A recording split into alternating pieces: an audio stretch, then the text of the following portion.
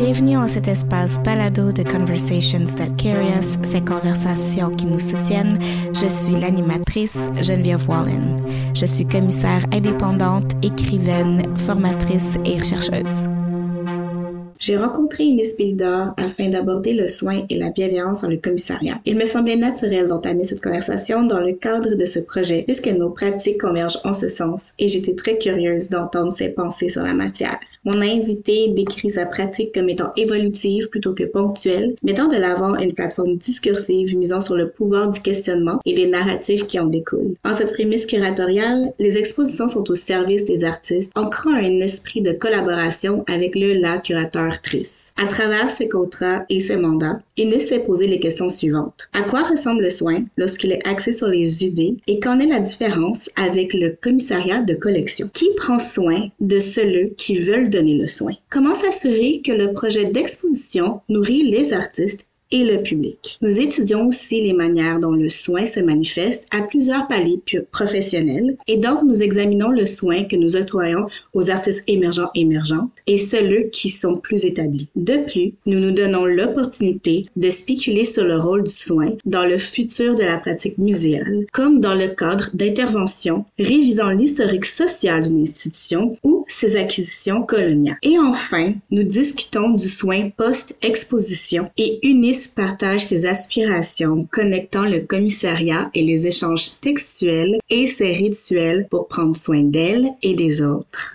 Née à Montréal, Eunice Bélidor est commissaire, autrice de lettres, critique et chercheur. Elle est professeure adjointe affiliée au département d'histoire de l'art de l'Université Concordia. Sa pratique actuelle porte sur le questionnement comme méthode et sur l'écriture épistolaire comme créatrice d'autothéorie et son intersection avec le soin, le féminisme et les enjeux raciaux. Elle détient un bac en histoire de l'art de l'Université Concordia à Montréal, une maîtrise en histoire de l'art et culture visuelle et un DESS en études curatoriales de l'Université York à Toronto. Elle a organisé plusieurs expositions localement et internationalement et ses écrits ont été publiés dans Canadian Art, Hyperallergic, The Journal of Curatorial Studies, Invitation, In Circulation et Espoir Art Actuel. Elle participe régulièrement à des jurys et des comités de pairs, dont au Conseil des arts de Montréal, au Conseil des arts du Canada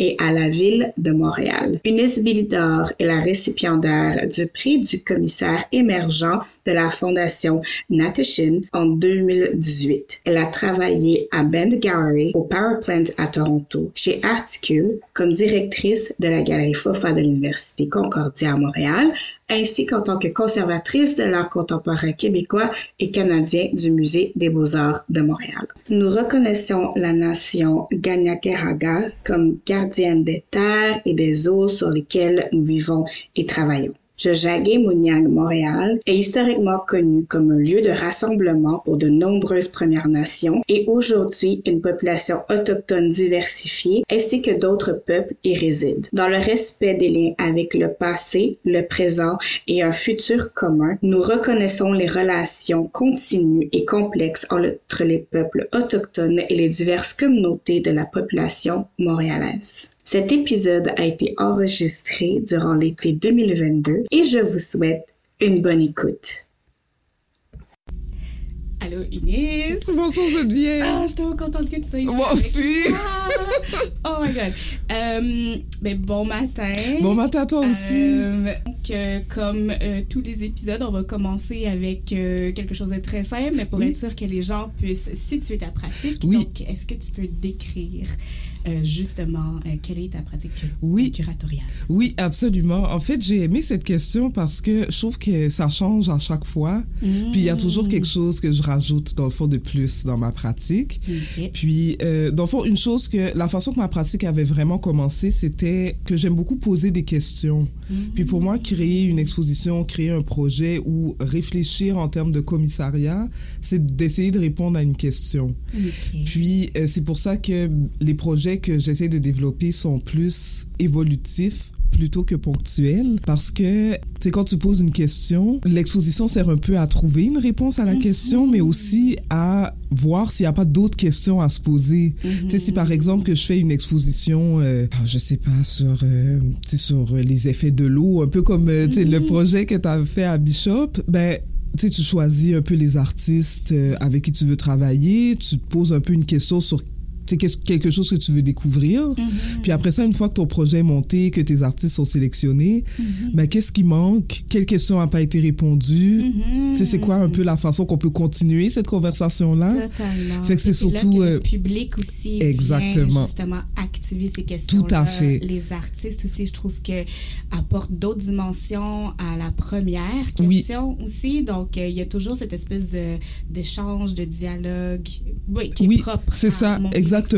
Puis c'est pour ça aussi que j'aime cette façon de regarder les expos parce que la façon que je vois le commissariat aussi, c'est au service des artistes plutôt que d'être au service du commissariat, justement. Fait qu'au lieu d'être comme, OK, ben moi, je veux parler d'eau, fait que j'ai ces 3 projets qui parlent d'eau, puis je veux juste que ça soit ces projets-là, ben comment est-ce que je peux inviter l'artiste à lui-même réfléchir à cette question-là, puis proposer quelque chose, tu sais. Puis ça aussi, c'est la partie...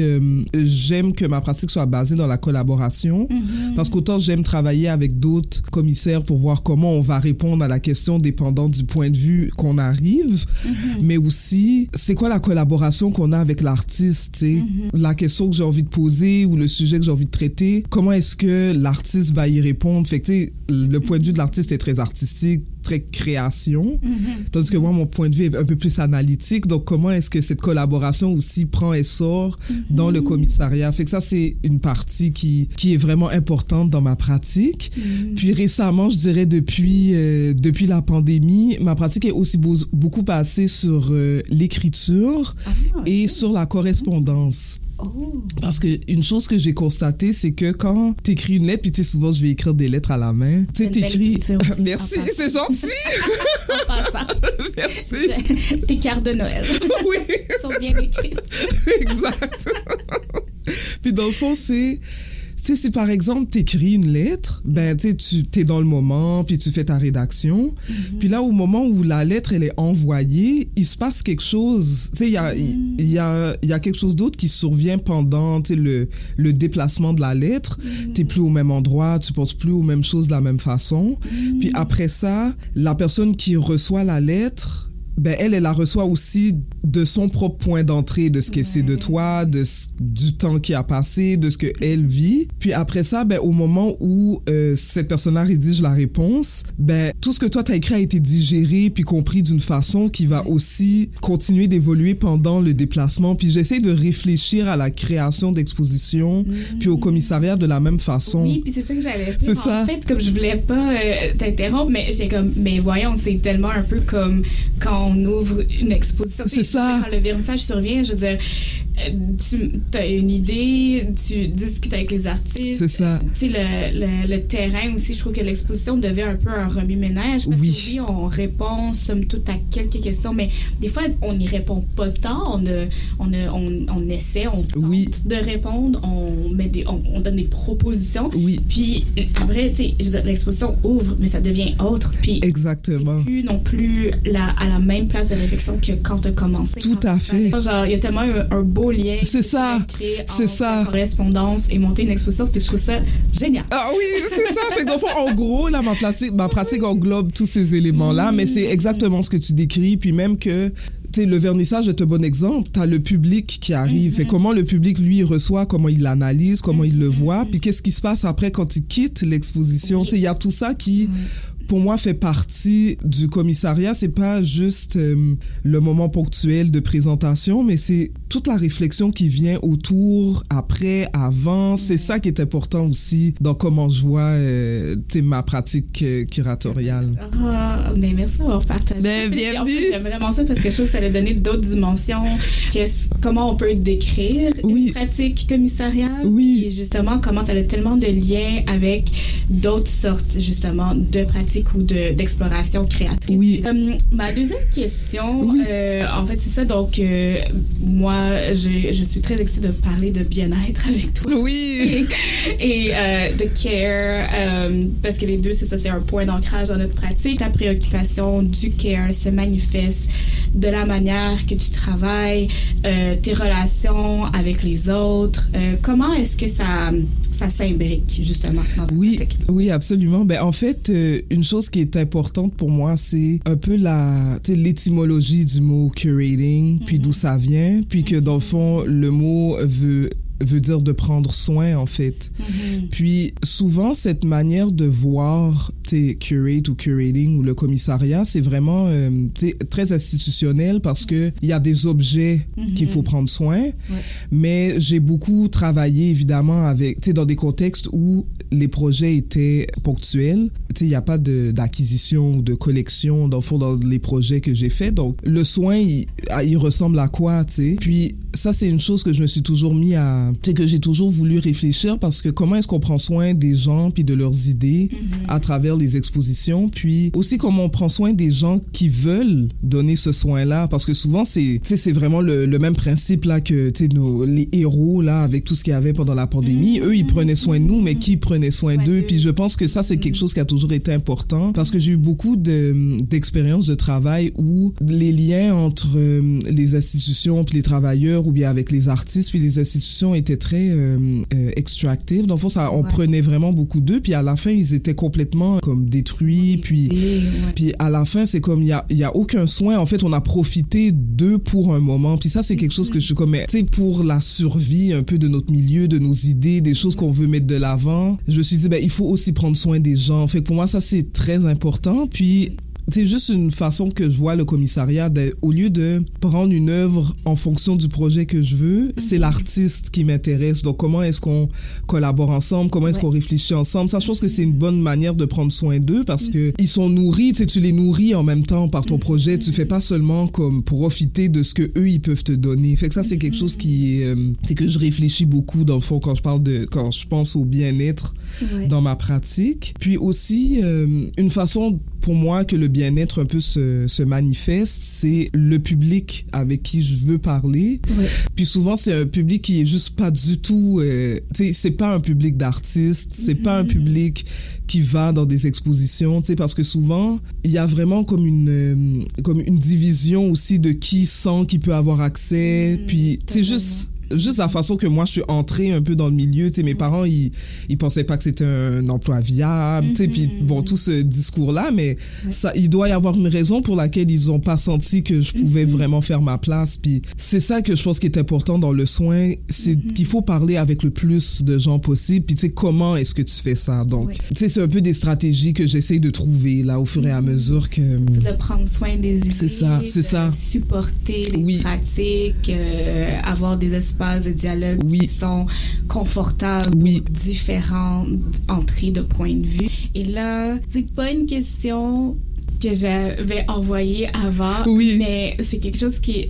Parce que quand tu parlais justement des manifestations, justement de prendre soin des artistes, mais c'est pas tous les artistes, toutes les artistes qui ont la même définition de soin. Et là, c'est vraiment quelque chose que moi, que je fais face, que finalement, j'ai peut-être une proportion de genre comment je peux donner du soin qui est très informée par être beaucoup en proximité avec des artistes émergents. Qui nécessitent un encadrement différent que des artistes établis. J'ai l'impression que des fois, ça crée un peu comme une disconnexion de comment je peux apporter du soin à des gens à différents niveaux. T'as-tu une réflexion là-dessus?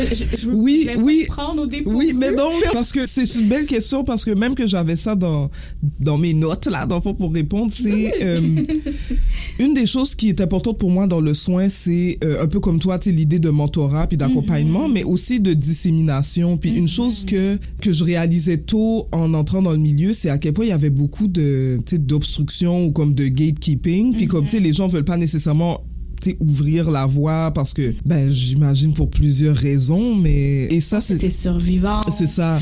Plus une espèce de mentalité de manque. Exactement, tout à fait. Dans les arts, là. Tout à fait. Puis, un des bons moments que j'ai eu pour répondre à ta question, c'est quand je travaillais à Articule, qui est un centre d'artistes autogérés. On essaye tout le temps de donner de la place aux artistes qui sont émergents, mais aussi ceux qui sont établis, qui veulent expérimenter quelque chose de différent. Donc, une artiste avec qui j'ai travaillé, c'est Karen Tam. Puis Karen Tam, elle était déjà bien établie quand j'ai travaillé avec elle. Elle avait déjà une carrière, elle avait déjà une représentation, mais elle avait envie de faire quelque chose d'autre. Donc, qu'est-ce que moi, dans mon centre, je peux lui amener comme partage ou comme aide qui est spécifique à l'institution où je travaille, puis qui est spécifique à qu'est-ce qu'elle veut essayer, tu sais. Puis même si, dans ce cas-là, c'est surtout Karine qui pourrait, moi, me donner du mentorat, mais moi, j'ai pu lui amener quelque chose qui était spécifique à l'institution ou à l'environnement du centre d'artistes en général, pousser un peu plus loin les choses qu'elle voulait découvrir. Fait qu'il y a aussi de cette façon-là que je fais l'accompagnement. Quand c'est vraiment un artiste qui, selon moi, a vraiment déjà vu la roue tourner, qu'est-ce qui fait que la personne veut collaborer avec moi ou avec l'institution où je travaille? Puis qu'est-ce que je peux lui amener qui lui manque ou qu'elle n'a pas nécessairement eu comme opportunité? Donc, c'est aussi comme ça que je vais comme prendre soin ou aider, parce que dans ce cas-là, justement, c'est pas un cas de mentorat ou d'accompagnement. Ouais. Mais c'est surtout d'aller chercher qu'est-ce que je sens qui manque ou qu'est-ce que je sens que la personne veut trouver, puis essayer de construire un peu ce chemin-là avec elle. Ah, OK. Puis aussi, mon autre question, c'est, je pensais aussi à ça avec une autre personne, puis c'était comment prendre soin de quelqu'un qui ne veut pas nécessairement recevoir de soins. Ça aussi, c'est une bonne question. C'est compliqué. Je sais pas si... pas besoin d'avoir une réponse aujourd'hui. Oui. Mais tu sais, je mets ça sur la table. Oui, mais c'est une bonne question aussi, parce que souvent, on se dit que... Tu sais, il y a ça aussi dans l'idée du soin, c'est qu'il y a l'idée d'aider, de trouver une solution, tu sais, mais aussi... Il y a, tu sais, la confiance que tu peux donner, puis aussi, tu sais, c'est un peu cette distance. C'est que si tu as confiance que l'artiste, il n'a pas nécessairement besoin de ton aide, l'espace puis l'indépendance que tu lui donnes, c'est ça aussi le soin que tu lui donnes. T'es pas comme, t'es pas sur son cas, tu sais, t'es vraiment juste comme, tu sais, tu offres un espace, une plateforme, puis elle le prend comme elle peut. Puis il y a ça aussi des fois que les artistes ont besoin, tu sais, ils ont juste besoin d'autonomie, c'est ça, exactement. Revenir vers toi, c'est ça, leur idée, et on continue. C'est ça, exactement, tout à fait. Ouais. Ah, en tout cas, merci d'être allé. Bienvenue. Mes petites questions improvisées. Et donc, pour continuer aussi, justement, puis je pense que j'ai vraiment l'impression que c'est quelque chose qui a évolué dans les dernières années. En fait, je pense que c'était toujours là dans les mouvements un peu plus, tu sais, comme populaires, espace alternatif. Oui. Je pense que les gens ont toujours voulu prendre soin de leur communauté. Oui. Mais maintenant, c'est une discussion qui est partout, qui a aussi été prise et appropriée par les grandes institutions. Oui, tout à fait. Mais il y a comme une espèce de mouvement, une petite révolution, en fait, dans les arts à travers le discours de soin. Fait que j'aimerais vraiment entendre un peu c'est quoi tes idées sur qu'est-ce que ça apporte au niveau, dans le futur de pratiques commissariales, de vraiment parler plus, d'appliquer plus des notions de bien-être, de soins collectifs. C'est une très bonne question, puis même que ça m'a pris du temps avant de trouver comme la meilleure réponse, parce que je trouve que c'est tellement un peu contre-productif de trouver une réponse à ce genre de questions-là. Parce que c'est comme essayer de prédire l'avenir. C'est ça, exactement. On peut pas vraiment, mais je pense que c'était vraiment, comme tu dis, c'est difficile, puis c'est ça. Moi, j'ai écrit la réponse, j'avais comme pas de réponse. J'étais la question, j'avais pas de réponse. J'étais comme, je veux juste savoir ce qu'Eunice en pense. Puis si c'est quelque chose comme qu'on peut justement ouvrir ouvrir une voie genre de dialogue, faire de la spéculation future du commissariat. Parce que, comme tu dis, ça vient l'étymologie. Curateur, curatrice. et tout ça. Donc, il y avait déjà cette notion-là, mais là, je trouve que ça prend une autre forme avec le temps. Oui. Puis ça a vraiment évolué du temps moderniste à maintenant. Là, tout à fait. Ça ouvre des portes tellement intéressantes pour qu'est-ce que ça peut devenir. Oui. Ouais. Mais pour moi, ce que ça fait, c'est que il y a beaucoup plus de... Tu sais, on est beaucoup plus à l'écoute des différentes voix qui veulent s'exprimer. Puis ça, c'est vraiment quelque chose que je pense qui est important parce que je trouve que ça étend le champ de... Tu sais, ça va aller chercher beaucoup plus de personnes. Un peu ce que la science fait. Tu sais, la science, ils font des expérimentations pour trouver des réponses qui éventuellement vont aider la collectivité à soigner des choses ou bien comprendre certaines choses. Puis pour moi, le soin dans le commissariat, c'est ça que ça fait. C'est que collectivement, tout le monde essaye de répondre à une question, puis tout le monde a accès à donner sa réponse. Puis je pense que ça fait vraiment évoluer la pratique dans le sens où il y a beaucoup plus de personnes qui peuvent avoir la réponse plutôt qu'un groupe select qui donne une réponse qui leur correspond à eux puis qui correspond à peu de gens, en fait. Ouais. Puis pour moi, c'est ce qui crédibilise puis rend pertinent l'idée de pourquoi c'est si important l'art. Tu sais, il y a des institutions qui offrent l'art comme soin, comme tu peux demander une prescription là pour aller dans des institutions artistiques parce qu'on en a besoin. Puis pour moi, c'est ça le soin. Tu peux pas nécessairement offrir ce genre de soins alternatifs si il n'y a pas quelque chose de guérisseur ou de nourrissant dedans, tu sais. Fait que c'est encore une question auquel j'essaie de trouver une réponse. Mais pour moi, c'est vraiment que ça va rendre le milieu beaucoup plus riche puis beaucoup plus pertinent parce que ça, au lieu que ça se parle, ben ça parle avec plusieurs personnes, en fait. Puis je trouve que l'art a ça que, contrairement à la science, par exemple, la science réussit à trouver des faits ou cherche des faits, donc ils ont des preuves.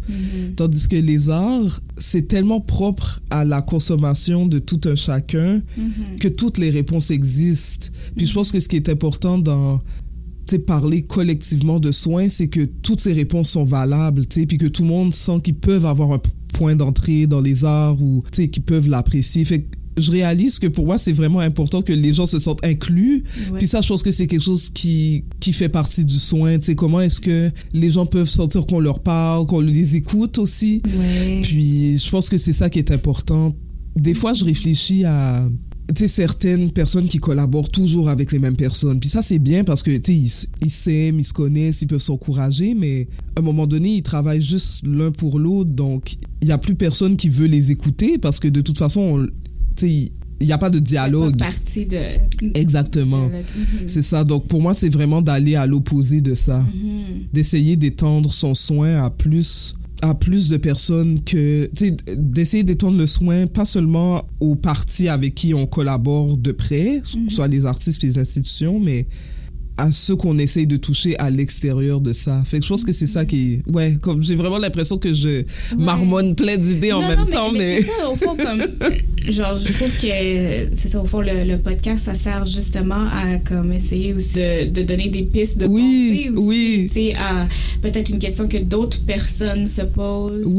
Et en même temps, ben, ça nourrit le dialogue interne qui, après ça, nourrit un dialogue collectif. Puis, c'est drôle, j'aimais aussi ta connexion avec la science, mais je trouve aussi que ça pointe un peu à des lacunes de la science, la science qui a été utilisée comme méthode pour assujettir absolument. des gens, enlever des droits. Absolument. Et l'art aussi a été utilisé pour ça d'une certaine manière, a été aussi un outil de violence, de colonisation, et donc de parler aussi justement de comment, même en sciences, dans le domaine scientifique, ça change aussi, parce qu'il y a beaucoup de gens qui essaient justement d'être plus inclusifs, de changer de la manière dont on va aborder certains sujets, de défaire des mythes entre guillemets scientifiques qui ont finalement nui à beaucoup de gens. Oui, absolument. Je trouve que l'art aussi, d'une certaine manière, fait cette espèce est un conduit de changement, de, comment on dit ça, remanier des narratifs qui ont été contre-productifs, qui ont été justement très blessants. Oui, tout à fait. Donc, c'est ça, donc de penser le futur commissariat, c'est très positif. Oui. Je sais pas, je trouve que ça crée des mondes nouveaux d'une certaine manière. Mais ça, c'est une chose, je trouve que ça a donné un super bon exemple parce que je me rappelle que quand j'ai fait ma maîtrise, on a regardé une exposition. C'était vraiment le cas d'une exposition qui avait eu lieu au Royal Ontario Museum. Oui, et the heart of Africa. Exactement. Puis, dans le fond, il y a eu, tu sais, la communauté s'est vraiment soulevée. Puis ensuite, bien des années plus tard, il y a eu un groupe qui a continué de travailler avec ces idées-là pour créer des expositions qui sont comme actuelles, pertinentes, puis qui touchent vraiment la population concernée. Puis c'est ça, tu sais, au lieu que le projet ait eu lieu, puis qu'il ait eu son backlash, puis qu'il a été commis sur l'étagère, il a été repris, il a été re-questionné dans le contexte dans lequel on est aujourd'hui. C'est ça, exactement. En passant, on va mettre le lien dans les Oui. genre de quoi qu'on parle, de Into the Art of Africa, to genre le projet of Africa. Oui. Donc, qui s'est passé, qui a commencé en 2014. On va mettre des notes. C'est ça. Puis ça, pour moi, c'est un excellent exemple de, tu sais, du soin. Dans le fond, il y a plein de personnes qui se sont soulevées contre ça, mais après ça, qu'est-ce qu'on fait avec eux? On les laisse là, puis on les laisse comme... Il y a des gens qui ont genre, à cause des manifestations, il y a eu de la brutalité policière durant les manifestations. Il y a eu des gens qui ont été arrêtés. Il y a des gens comme, qui ont vraiment souffert de leur contestation de cette exposition qui était extrêmement raciste contre les personnes noires. Tout à fait, oui. Faut séparer ça. Oui, exactement. C'est ça. Donc, oui, c'est ça, de revenir en arrière et de faire des excuses, mais aussi d'émettre un plan d'action. Exactement. C'est parce que des fois, c'est ça qui se passe, des excuses publiques, mais est-ce qu'il y a des actions? Exactement, tout à fait. Tout à fait. Mais tu sais, c'est drôle parce que je trouve que cette expression est vraiment à propos, mais récemment, j'ai appris une expression en créole qui dit... pardon, pas guéri malade. Puis ça veut dire, tu sais, s'excuser, ça guérit pas tout le temps les mots, tu sais. Puis ça, c'est un bon exemple parce qu'il y a quelque chose qui a été fait, il y a un soin qui a été donné justement pour réparer quelque chose. Puis pour moi, il y a ça aussi, c'est de continuer de faire vivre des idées qui ont déjà eu lieu, que même si on les trouve désuètes ou même si on trouve qu'ils sont de leur époque, ben, comment est-ce qu'on peut les nourrir, les revitaliser, les modifier. Je pense que ça, c'est important aussi si on veut continuer de parler d'une manière linéaire puis d'imaginer un futur. On peut pas juste comme oublier les choses qui ont été faites puis comme recommencer à neuf. Des fois, il faut aller chercher un peu... Oui, puis aussi... puis recréer aussi comme un autre oui, exactement, justement, tu sais, qui est comme alternative à ce qui a été imposé, justement, puis de démontrer qu'il y a d'autres manières de vivre, mais aussi d'expliquer l'historique d'une institution ou même justement l'historique d'une pratique, parce que le commissariat, c'était de prendre soin d'objets, mais de quel objet? Justement, souvent c'était des objets justement colonial, des choses qu'on a pris de dotation, tu sais, donc fait qu'il y avait vraiment comme c'est de prendre soin d'une propagande finalement. Et donc il y a aussi ça que je trouve qui est vraiment intéressant, c'est que toi et moi, dans notre intersection, on parle de soins de genre, on parle de soins de pratique, donc il y a vraiment juste ça comme un changement qui est vraiment drastique sur comment, au début, ça a été imaginé comme rôle. Oui, exactement. Puis, je trouve ça intéressant que tu amènes le soin des pratiques, parce que ça aussi, c'est une façon auquel je réfléchis aux soins. C'est que souvent... on va connaître un artiste, par exemple, dans une pratique précise, mais c'est aussi d'accepter une expérimentation, puis d'accepter justement qu'il veuille essayer autre chose. Parce qu'il y a ça aussi, tu sais, comment l'artiste s'exprime s'il change de manière de communiquer, puis il faut aussi prendre soin de soi, de ça. Il faut pas comme... justement forcer l'artiste à être comme ok, ben moi c'est tes peintures que j'aime, c'est tes peintures que je veux voir, c'est tes peintures que j'ai présentées, tu sais. Il y a ça que je pense qui est important. Oui, puis c'est vrai parce que c'est comme tu disais justement, c'est un peu ça une des manières de collaborer. Oui, parce que c'est ça. J'ai l'impression que quand on parle de collaborer avec les artistes, ça peut être très vague. Donc j'ai beaucoup aimé que justement t'aies donné justement comme des des exemples concrets. Donc, je pense que je suis curieuse aussi de savoir, toi, comme au niveau de penser à prendre soin des artistes, quand tu es commissaire invité, c'est ça, comment ça se passe pour toi? C'est une très bonne question parce que j'ai toujours eu des expériences très différentes. Oui, parce qu'il n'y a aucune exposition qui se ressemble. C'est ça, exactement. C'est ça, tout à fait. Mais j'ai vraiment été chanceuse, par contre, d'avoir été invitée dans des institutions où le soin était même déjà là entre l'institution et moi. Puis ça, je pense que c'est aussi quelque chose qui est important. Oui, c'est tellement important. C'est ça. Comment est-ce qu'une institution prend soin de ses commissaires? C'est ça, exactement. Parce que si l'institution ne prend pas soin de toi, ça va être très difficile pour toi de pouvoir prendre soin des artistes, puis aussi d'être l'intermédiaire, parce que quand tu es commissaire invité, ben, tu dois aussi réfléchir à de quoi ton exposition aura l'air ou va être reçue ou perçue dans le lieu dans lequel elle s'est présentée. Donc ça, pour moi, c'est quelque chose qui est très important. C'est que tout ce que je peux faire, moi, c'est soutenir les artistes puis leurs idées dans un contexte assez vague de présentation. Puis c'est le devoir de l'institution de m'accompagner, moi, à accompagner les artistes à voir les tenants et aboutissants spécifiques au lieu d'exposition. Puis ça, c'est vraiment important. Je pense que il faut de la transparence. C'est le truc qui est comme, c'est vraiment la base de tout, mais un de mes plus beaux exemples, c'est quand j'ai travaillé à la galerie de l'UQAM. Oui. Ça a été, en fait... Over My Black Body. C'est ça, Over My Black Body a été un excellent exemple de beaucoup de choses qu'on a parlé depuis le début, parce que j'ai travaillé en collaboration avec une autre commissaire avec qui je suis très amie, Anaïs Castro. Puis Anaïs, c'est pas une personne noire. Donc, c'était quoi, elle, son point d'entrée dans une conversation comme celle-là? Elle est née à Montréal, donc elle a vraiment ses enjeux plus de ville. Puis moi, je suis vraiment arrivée dans le contexte de l'exposition avec un point de vue qui était beaucoup plus subjectif, parce que on parlait quand même un peu de ma personne. Exactement. Donc, il y avait cette collaboration-là qui était vraiment importante. Puis ensuite, on avait proposé notre projet à plusieurs expositions, à plusieurs lieux d'exposition, puis je l'ai proposé à la galerie de l'UQAM parce que j'ai une très belle relation avec la directrice de la galerie, Louise Derry.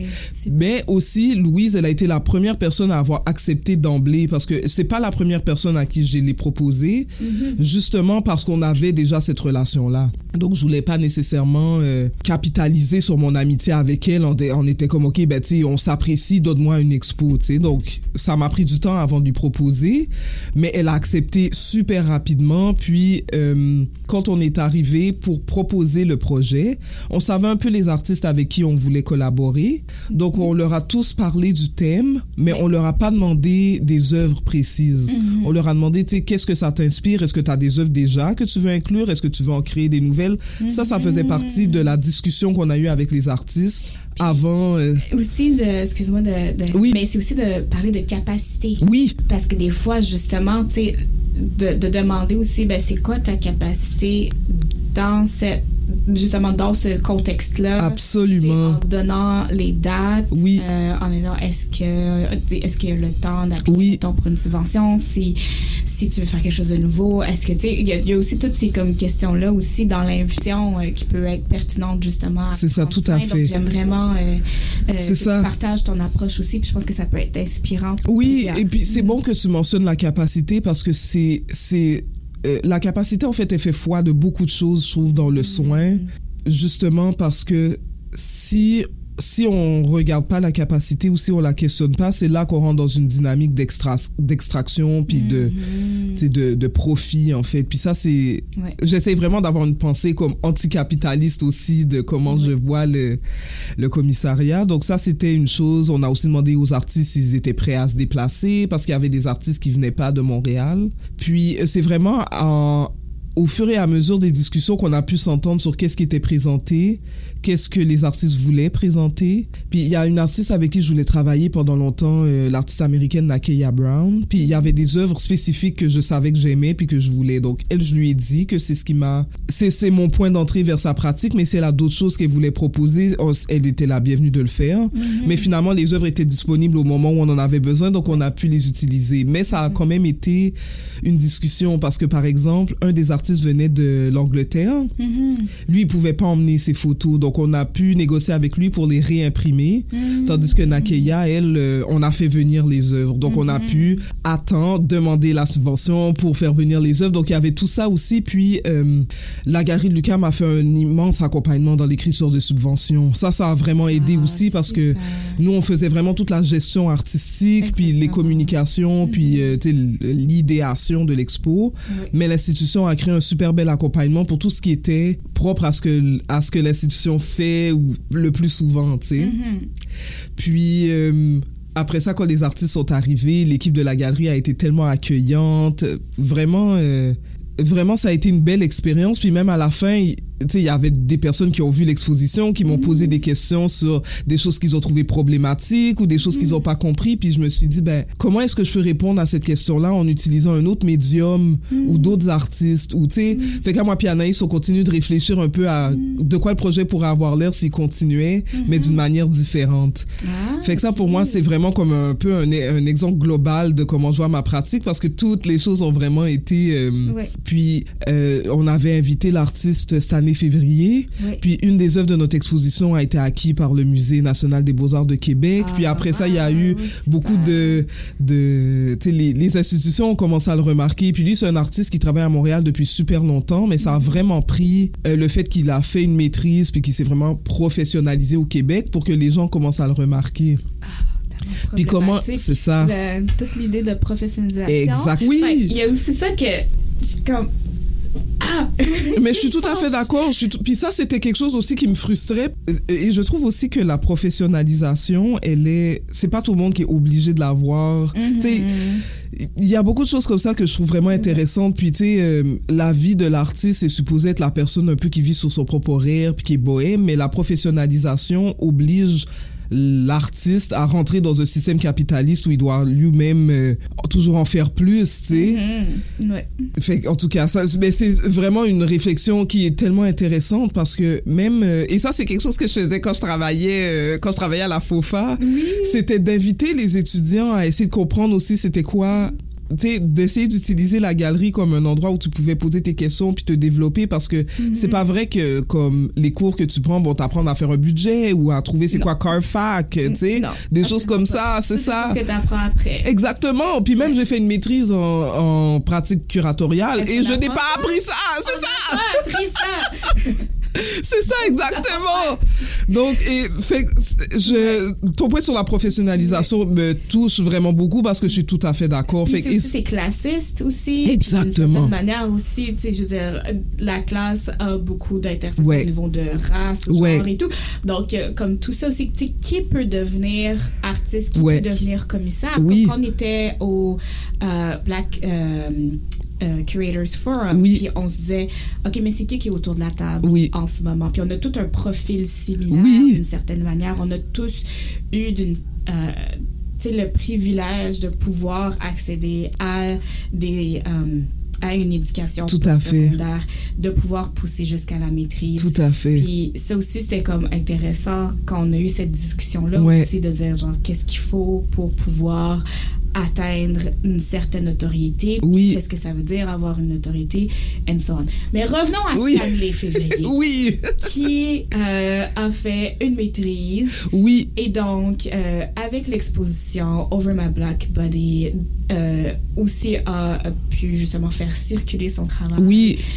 Et faire circuler son travail au Québec particulièrement, parce que quand tu regardes son CV avant la maîtrise, c'est comme 3 pages, 4 pages d'exposition, mais partout dans le monde.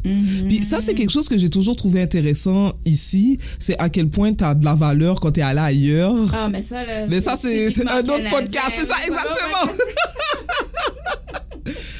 Et ça, pour moi, ça a été quelque chose d'important parce que j'ai rencontré Stanley quand je travaillais à Articule, puis il proposait des projets vraiment comme loufoques qui n'étaient jamais acceptés par les comités. Mais finalement, je savais qu'il avait quelque chose... Et je savais qu'il y avait une connexion, on avait des idées similaires, on pensait aux choses de manière similaire. Puis à un moment donné, il s'est tanné, puis il a dit, je vais juste faire une maîtrise, tu sais, c'est comme, on dirait que c'est la seule chose que je peux faire. Et finalement, ça semble avoir aidé. Mais Stanley, lui, quand quand on lui a parlé du projet, il a fait partie des rares artistes qui a créé des nouvelles œuvres. Fait que lui, il avait la capacité de le faire. Mais Nakeya, par exemple, elle l'avait pas, mais ça a fait qu'elle a pu présenter un travail auquel elle croyait puis qu'elle sentait qu'il était pertinent dans l'expo.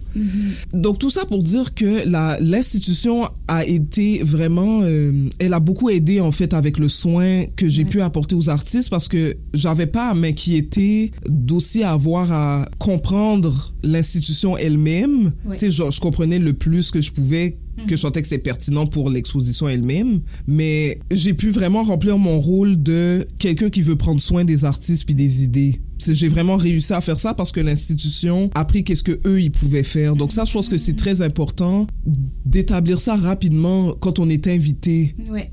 Ça va être quoi la dynamique entre l'invité et l'hôte pour que lui, s'il emmène ses propres invités, ben tout le monde se sent inclus ou tout le monde sent qu'il soit à la bonne place plutôt que quelqu'un qui, tu sais, plutôt que l'autre qui est comme, oh, tu sais, j'ai invité une personne puis elle a emmené toute sa gang puis ils ont comme foutu le bordel, tu sais.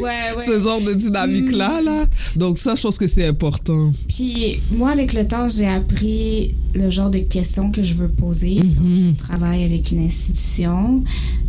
Puis des fois aussi, c'est vraiment juste aussi simple de, OK, la personne qui m'engage, c'est quoi ses responsabilités versus les miennes? Comment communiquer aussi avec les artistes? Les rôles propres à chacune? Toi, est-ce que t'as, mettons, 2-3 questions, toi, que tu poses, que t'aimerais partager avec les gens qui nous écoutent? Oui, en fait, les questions que tu poses sont les questions que je pose aussi. La première question, c'est la communication, elle va passer par qui? Qui communique avec qui, quand? Puis, quand est-ce que, tu sais, on est mis en CC ou pas, tu sais, comme ce genre de questions-là, c'est très important. C'est quoi les rôles et les responsabilités de chacun, mais aussi, c'est quoi les attentes? Moi, c'est toujours ça que je demande. À quoi vous vous attendez? Tu sais, pourquoi c'est moi, et c'est ça. Pourquoi c'est moi qui a été invité ou pourquoi vous avez pensé à moi? C'est toujours la première question que je demande. Puis, peu importe si c'est du commissariat ou une discussion ou écrire un texte, à la minute où on me contacte pour quelque chose, j'ai toujours demandé qu'est-ce qui vous a fait penser à moi?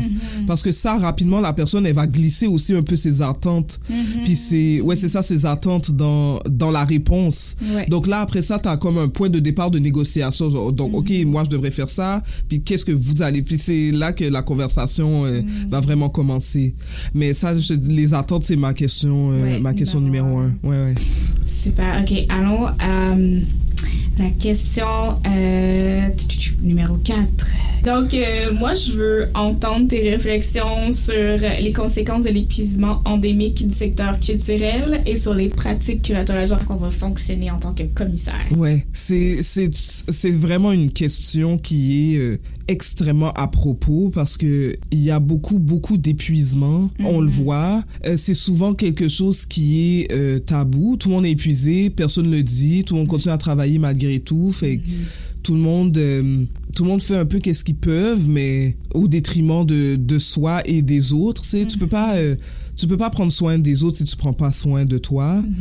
Puis il faut aussi comprendre d'où vient cet épuisement-là. Tu sais, moi j'ai eu plusieurs épisodes professionnels où j'ai fait face à de l'épuisement. On a toutes nos badges. Exactement, c'est ça. Mais n'est-ce pas horrible de dire ça? C'est horrible que ça fasse partie, comme normalisé. C'est genre, si t'as eu un burn-out, là, c'est parce que t'as bien fait. C'est exactement. Et ça, il y a rien qui me dégoûte plus que ça. Ça, là, honnêtement, et ça reste extrêmement capitaliste comme manière de penser, mais... C'est comme, t'as été malade, t'as eu un burn-out, t'as fait une dépression, t'as dû avoir vraiment des bons projets. C'est ça! Good job! C'est ça! Ta carrière va super bien. C'est exactement ça. Puis tu sais, je réfléchis à... j'ai eu une période de ma vie où j'avais vraiment beaucoup de projets en même temps que j'avais un travail à temps plein, puis... Mon travail à temps plein était un travail que je trouvais extrêmement nourrissant et les projets que j'ai faits étaient nourrissants aussi. Donc, même si je travaillais au-delà des heures, au-delà de mes propres heures normales de travail, j'étais bien parce que j'étais nourrie en fait. Je me sentais vraiment nourrie, mais la plupart du temps, quand l'épuisement se fait sentir, c'est encore là, il y a une relation d'extraction. qui est fait, puis dans le fond, à un moment donné, on en prend tellement de toi qu'il te reste plus rien. Puis là, t'es vidé, puis s'il te reste plus rien, comment est-ce que tu peux te poser des questions? Comment est-ce que tu peux inviter des gens à répondre à des questions que tu te poses pas?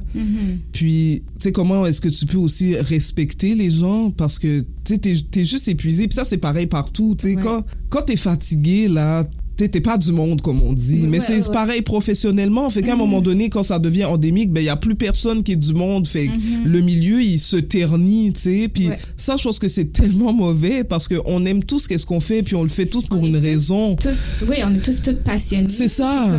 Comme tu dis, c'est ça. Moi aussi, j'ai roulé à travailler à temps plein, à faire des projets. Puis c'était toutes des choses dont j'étais passionnée qui me nourrissaient, mais en même temps, c'est comme manger trop, là. C'est ça, exactement. T'es pas plus confortable, c'est ça. Mais en même temps, t'es comme... Genre, ça, c'était un buffet délicieux. Oui. mais je veux dire, tu te sens pas mieux. Mais tu sais, l'allusion au buffet, elle est tellement excellente parce que dans le cas que je t'ai décrit où je travaillais beaucoup, mais que tous les projets me nourrissaient, j'étais dans un moment aussi où j'étais tellement bien nourrie que je pouvais partager. Puis c'est ça aussi, tu sais, à un moment donné, tu sais, l'épuisement, c'est que t'es vidé complètement puis t'as juste plus rien à donner. Fait, tu sais, qu'est-ce que tu fais quand t'as rien à donner ou quand t'as rien même pour toi-même, tu sais, c'est pas nécessairement juste pour ta relation avec l'autre, mais ta relation avec toi-même, tu sais. J'ai fait beaucoup de lectures sur le stress, évidemment. Puis je me rappelle que... J'aime que tu dises évidemment. Oui, c'est ça, ben oui, parce que j'ai mes badges. Évidemment. Puis j'avais lu, c'était une personne qui... Dès qu'elle se réveillait le matin, elle avait des attaques de panique. Fait qu'à un moment donné, ils ont fait des recherches sur pourquoi, parce que normalement, tu as une nuit de sommeil qui est supposée t'aider à récupérer, mais c'était l'idée de vivre une journée qu'elle savait qui était stressante, que la panique, elle commençait déjà. Puis, et ça, je pense que c'est des questions qui sont tellement importantes et qui font partie du soin. Je comprends pas comment ça se fait qu'on veut pas parler de ça. Pourquoi on parle pas de dépression? Pourquoi on parle pas de fatigue chronique, tu sais? Parce que si on en parle, ça nous empêche de mettre le doigt sur la situation d'épuisement endémique. Tu sais, c'est beaucoup plus facile de féliciter un burn-out parce qu'il y a des choses qui ont été produites. C'est ça, exactement. Puis aussi, ben, tu sais, je veux dire, on roule tout le temps. On n'a jamais vraiment assez de ressources. Fait que c'est toujours essayer d'avoir plus de ressources, tout ça. Mais je pense aussi que des fois, justement, on va revenir au buffet. Tu sais, quand t'es dans un buffet, t'as plus faim, mais là, tu dis, mais il y a ce plat-là que j'ai pas goûté encore, et telle affaire. Puis là, t'en prends plus. C'est comme, pourquoi j'en ai pris plus? Mais c'est aussi parce que des fois, on a comme l'espèce d'esprit que ces choses-là ne vont pas revenir. Absolument. Que ces opportunités-là sont là une fois, puis que si tu la prends pas maintenant, ben c'est fini. Puis que si tu dis non à ça, ben qu'après ça, c'est pas juste une porte qui est fermée, mais c'est 10. Tout à fait. Puis moi, j'essaie de dire aux gens, non, il y a plein de portes. C'est juste que comme, des fois, tu les vois pas maintenant. Puis justement, il faut du temps. Des fois, ben, faut que tu fasses toi-même ta porte. On fait des analogies. Absolument. Mais je trouve que c'est important aussi de parler de justement comment cet esprit de manque a beaucoup d'emprise, puis surtout sur les groupes justement qui ont été sous-servis, tout à fait, sous-représentés. Comment ça pèse vraiment lourd. Absolument. Ça, là, c'est vraiment quelque chose que je trouve qui est important parce que je suis en train de lire le livre de Bell Hooks sur l'estime de soi. Puis ça, c'est quelque chose qu'elle parle beaucoup. C'est comment, dans le contexte du livre de Bell Hooks, elle parle vraiment des Afro-Américains qui ont été dans des écoles qui ont été déségrégées. Donc, c'était comment d'évoluer dans des écoles avec des écoles mélangées. Puis, beaucoup d'étudiants qui excellaient, ils ont développé des problèmes d'estime d'eux parce qu'ils doivent toujours exceller plus parce qu'il y a toujours ce point de comparaison que si t'es pas bon, ben c'est que t'es en train aussi d'échouer historiquement, tu sais. T'es en train de prouver que c'était une mauvaise idée de la société, tu sais. Fait que un fardeau sur les épaules qui est beaucoup plus élevé. Puis, et l'allusion du buffet, elle est vraiment excellente parce que t'es comme, demain, là, il n'y en aura pas de buffet, ben, c'est peut-être pas garanti que j'aurai même de la bouffe. Donc, t'es comme, OK, ben, je vais prendre tout ce que je peux pour essayer de survivre sur qu'est-ce que j'ai mangé aujourd'hui, tu sais. Les gens aussi sont pris comme des saveurs du mois, absolument, de la semaine. Absolument. On le voit aussi dans le showbiz québécois. Tout à fait. Aussi, là, je veux dire, il y a des gens qu'on voit plus parce qu'on les a pris, on les a assonciés vraiment vite, on a pris tout ce qu'ils avaient, puis après ça, on fait OK, bye! Exactement. Next, exactement. Et ça, c'est quelque chose qui arrive beaucoup dans le milieu des arts. Dans le milieu des arts aussi. Absolument. Puis je pense que, justement, il faut avoir une réflexion de parler de visibilité aussi. Puis comment on pourrait redéfinir la visibilité. Absolument. Ça, c'est quelque chose que j'essaie de penser beaucoup aussi, que j'essaie de penser un peu avant, mais comment on peut allier, mettons, ces espèces d'ancrage comme de carrière qui sont importants, qui donnent une notoriété, mais en même temps, peut-être pas souscrire à ce système-là en entier. Tout à fait. Peut-être ça pourrait faire partie de soin. OK. Là, j'ai ma dernière question. On a fait bien des détours, mais en même temps... En tout cas, c'est vraiment le fun. Super. J'ai vraiment beaucoup de fun. J'ai vraiment beaucoup de fun à discuter avec toi. Moi aussi. On sélectionne les gens. Oui, c'est ça, exactement, c'est ça. J'aimerais ça que tu partages certains de tes rituels pour prendre soin de toi, ou sinon certains de tes rituels pour prendre soin des autres. Absolument. J'ai vraiment aimé cette question-là, puis j'aime vraiment que ça soit aussi la dernière question. Oui. Mais aussi, après ça, je vais te parler de tes recherches. On veut aussi savoir ce que tu fais. Oui, absolument.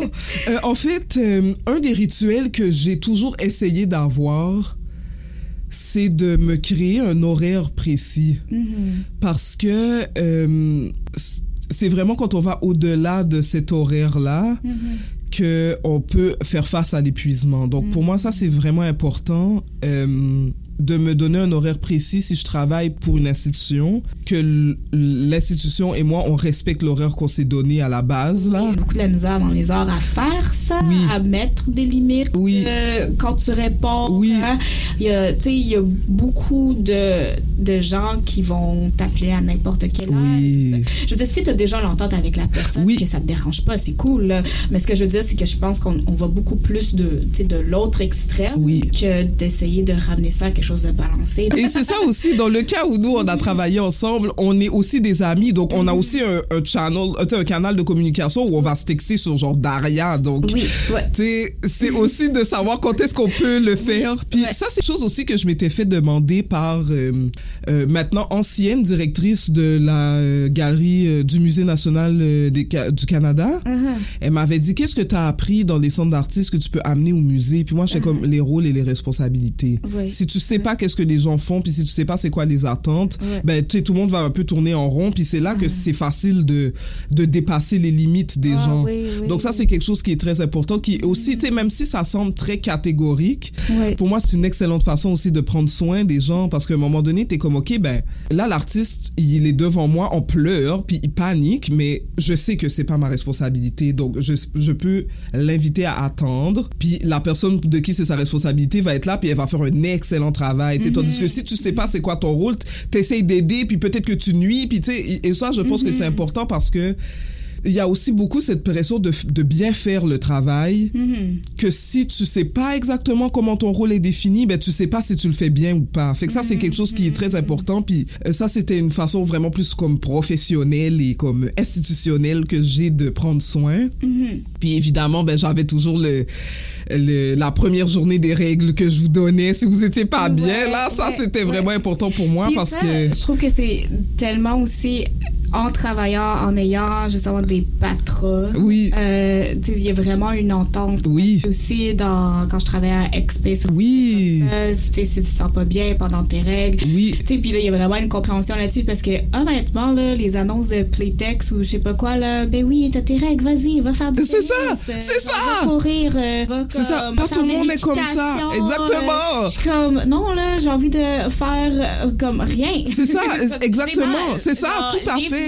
Puis aussi, une autre chose qui pour moi était importante dans ce geste-là, c'est que on n'a pas tous des enfants. Puis je trouve que c'est tellement facile de donner du temps à quelqu'un qui a un enfant parce que ça va de soi, tu sais, l'enfant est malade, mais la personne quitte tôt. Mais si t'as pas d'enfant, tu peux pas prendre soin ou tu sais, fait que ça c'est vraiment ma manière de ça. C'était une chose que je disais aussi quand je travaillais à Articule, c'est de démocratiser la pause cigarette. Ceux qui fument pas là, quand est-ce qu'ils ont leurs 15 minutes, tu sais, fait que c'est ce genre de choses là, c'est ça, exact, c'est ça. Donc ça c'est ce genre de petites pratiques que j'essaie d'intégrer dans les institutions où je travaille. Puis sinon tu sais, d'envoyer des notes personnalisées, tu sais, quand j'ai fini de travailler avec un artiste, je lui ai envoyé un message pour pas que ça soit juste comme OK, ben on a travaillé ensemble, j'ai eu qu'est-ce que j'avais besoin, t'as eu ton cachet puis c'est fini, tu sais. Puis il y a ce soin où t'es comme mais on va pas être les meilleurs amis du monde puis tu vas pas venir souper chez moi, mais on a eu une relation pendant un certain temps, fait comment est-ce qu'on continue de nourrir ça, tu sais. Ça c'est quelque chose qui est vraiment important, c'est un rituel que j'ai. Puis tu sais, je pense que tout le monde aime ouvrir sa boîte aux lettres puis il n'y avait pas une annonce, tu sais, de pizzeria, il y a une enveloppe cachetée. Oui, c'est ça. Ça j'en profite des fois parce que avec ta belle exact, c'est ça. C'est ça, puis tu sais, c'est toujours un petit avantage là d'avoir l'adresse de l'artiste dans le contrat, mais tu sais, je m'en sers de cette façon-là, c'est pour faire un mot de remerciement. Puis souvent quand avant on envoyait les photos sur des DVD, donc on pouvait le poster, fait que dans l'envoi avec les photos puis tu sais le flyer ou les souvenirs de l'expo, mais là je mettais une lettre aussi dedans. Fait que ça c'est aussi un geste que j'ai. Puis les relations que j'entretiens qui sont beaucoup plus long terme, j'aime beaucoup les voir dans une structure familiale. Fait que dans le fond, j'ai des mentors que j'appelle mes mères, puis j'ai des personnes que j'accompagne que j'appelle mes enfants, puis tu sais c'est d'être là quand ils ont besoin, puis tu donnes un peu d'aide ou tu sais tu donnes un soutien qui est différent, mais que tu sais exactement d'où ça vient parce que t'es dans le même milieu, tu sais. Fait que c'est aussi d'offrir ce genre de choses-là. Puis, c'est ça, les limites puis l'horaire, c'est une chose aussi parce que, tu sais, il y a beaucoup de personnes que je vais texter pour, tu sais, leur raconter des blagues ou des choses, mais il y a aussi un moment où c'est comme, OK, ben, tu sais, je suis barré, est-ce que quelqu'un peut vous ouvrir la porte, tu sais, fait c'est de voir que, tu sais, tu reçois pas un message genre à 11h30 puis c'est comme, oh, oui, la porte est barrée, c'est comme, je peux rien faire pour toi, là. C'est ça, exactement, c'est ça. Non, je peux pas. Puis, au fond, tu me donnes une idée. J'aime ça parce qu'on dirait qu'à chaque épisode, j'ai comme une idée pour l'autre saison. Mais justement, l'espèce de post, tu sais, care après une exposition. Parce que je trouve que souvent, t'arrives au vernissage, t'es vidé. Là, faut que tu penses au maintien de l'exposition. Faut déjà que tu penses au démontage. Mais là, quand t'arrives au démontage, c'est comme t'es comme... Tu sais, tu fais juste penser à ce qui s'en vient, tu sais, c'est ça. Tu penses à ton autre projet. C'est ça. Genre, OK, genre, let's wrap this up. Puis je trouve que des fois, comme personnellement, dans mes lacunes, des fois, justement, de care était le post-exhibition care. J'ai envoyé, des emails, puis genre, tu sais, merci d'avoir été avec moi, puis tout ça, parce que, genre, je suis tellement reconnaissante avec qui j'ai travaillé, mais j'ai l'impression que c'est comme des petites affaires, des fois... je sais pas, moi, le temps que ça peut prendre pour avoir une documentation. Des fois, c'est pas de ton ressort, mais des fois, ça l'est. Ou, tu sais, des fois un peu plus attentif, ponctuel sur certaines petites affaires, tu sais, que tu peux partager après l'exposition. Puis, bon, malheureusement, on n'a pas beaucoup de temps pour pouvoir y aller de manière profonde, mais je pense que c'est un sujet de conversation. Oui, absolument, tout à fait. Et c'est ça, le soin, il doit perdurer. C'est ça. Oui, exactement. Le soin doit perdurer. Je trouve que c'est une belle manière de boucler la boucle. Parle-nous maintenant. Où est-ce que tu t'en vas? Qu'est-ce que tu fais? Qu'est-ce qui t'intéresse? Ben, je suis encore intéressée à développer tout ce qui est correspondance. Ça, j'aimerais ça éventuellement faire un projet là-dessus. Je sais pas comment ça pourrait se présenter. Puis une autre chose aussi que je suis vraiment intéressée à faire puis que je veux développer, mais que ça prend des ressources et du temps, c'est comment voir le commissariat d'une manière différente que par le biais de présenter des expos dans un espace physique. De quoi ça peut avoir l'air.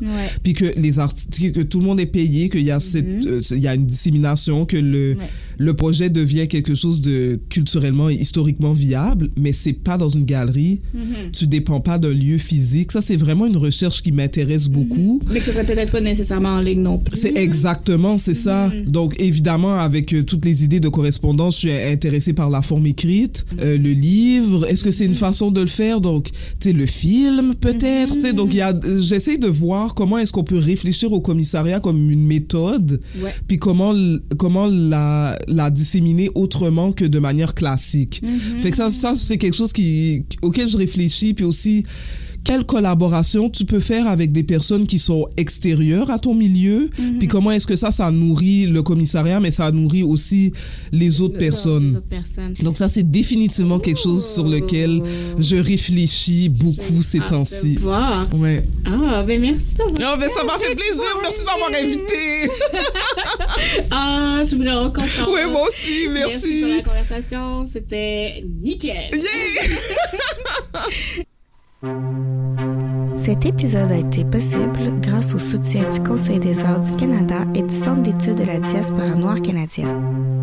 Je tiens à exprimer ma plus profonde gratitude envers mes collaborateurs et invités. Je vous remercie de votre présence, votre travail et engagement dans cette nouvelle aventure. J'ai enregistré cet épisode à Tiohtià:ke-Moniag, Montréal, qui est situé sur le territoire traditionnel de Kanakaraga et qui a longtemps et continue de servir de lieu de rencontre et d'échange entre de nombreuses Premières Nations. Parmi celles-ci, il y a les Kanakaraga de la Confédération Haudenosaunee, les Huron-Wendat, les Abénaquis et les Anishinaabeg. La trame musicale est Raindrops on Hurted de Chanteclair.